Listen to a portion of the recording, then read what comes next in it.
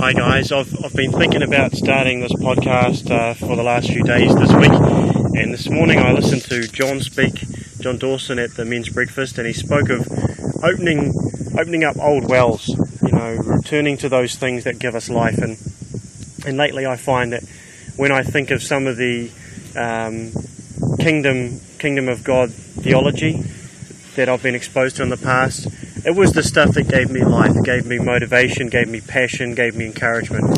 And I don't often get the chance to hear it these days, unless I go back to the old CDs and teaching materials. And I thought maybe it would be really great if we had a short podcast once a week, maybe, or something like that, a chance for myself maybe to talk about a kingdom issue. Or it'd be great if any of you guys wanted to make a recording and send it to me. I could put it up on the podcast. That way, every week or so we'd get to hear the voice of one of our friends from the past that's just scattered around the country, but all from the same place and with the same heart.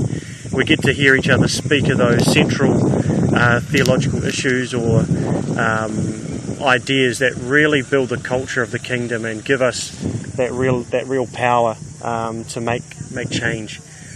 And so I just invite you guys all to subscribe and listen. Find a chance every week, whether it's in the car on the way to work, or on a walk or a run, or at the gym. You can have a quick listen. Encourage you to grab your smartphone and make a quick recording and send it to me, and I can change it and post it as a podcast. Something I've been thinking about this week, just to start us off, is the two wings of the eagle. You need two wings to fly. You can't just flap around with one wing, or you just go around in circles. You need both wings, and those two wings one wing is our responsibility, our discipline, our pursuit of holiness and righteous living, taking responsibility, doing the work, doing the things that we're called to, making sure we live with a good conscience, and putting in our own effort when it comes to changing our behaviour, our attitudes, our lives. That personal responsibility to read the Bible, to pray and spend time with God, to nurture our relationships with our family members, to be an active member of our church and give in service and money and time as we can. All those things that are our responsibility, that come from our resources, to see us grow closer to God, become more like Jesus, and have a beneficial effect on the community around us.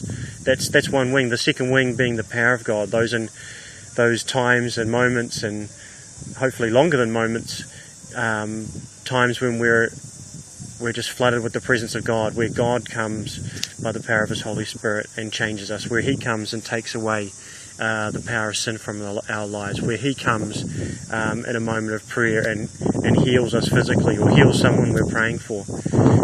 When in worship, His presence comes and we feel Him and we know His presence. And the power of God, and that God is why we're here, why we live this life. You can't go on without experiencing His presence, experiencing His power, seeing Him prove out those things that are said in the Bible. And so we need both of those wings operating. We've all met people that are soaking in the presence of God, experiencing His power, delivering His power into the lives of others. And we've seen those people that maybe do that at the expense of taking responsibility in their own lives, and their own lives are a mess. They're making a mess of their family or their work, or not taking responsibility as they need to, and being disciplined in the rest of their life. And even though it's admirable that they're experiencing the power of God and ministering it to others, it lacks something. And we've also seen someone we might call a dry Christian or a religious Christian, someone who works very hard to maintain a righteous lifestyle, does all the right things, but does them in a way that's without real relationship and encounter with the Father.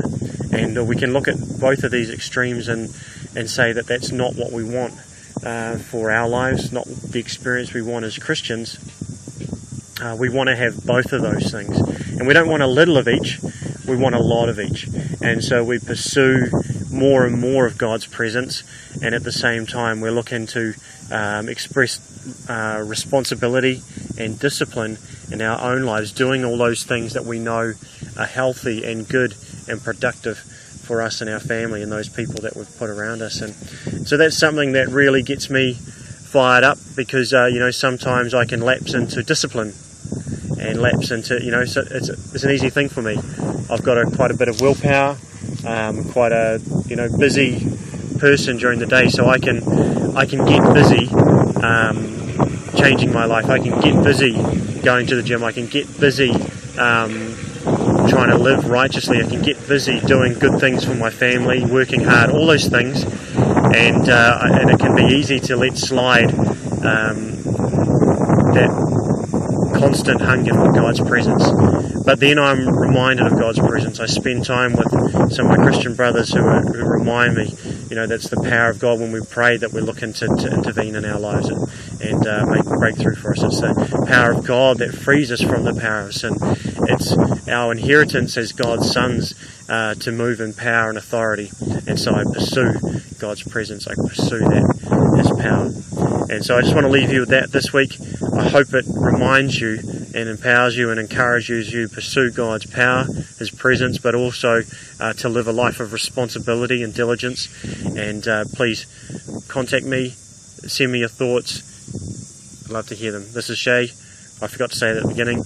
I love you guys. You've all made a big impact in my lives, and I hope we can continue to encourage each other and bounce off each other. See ya.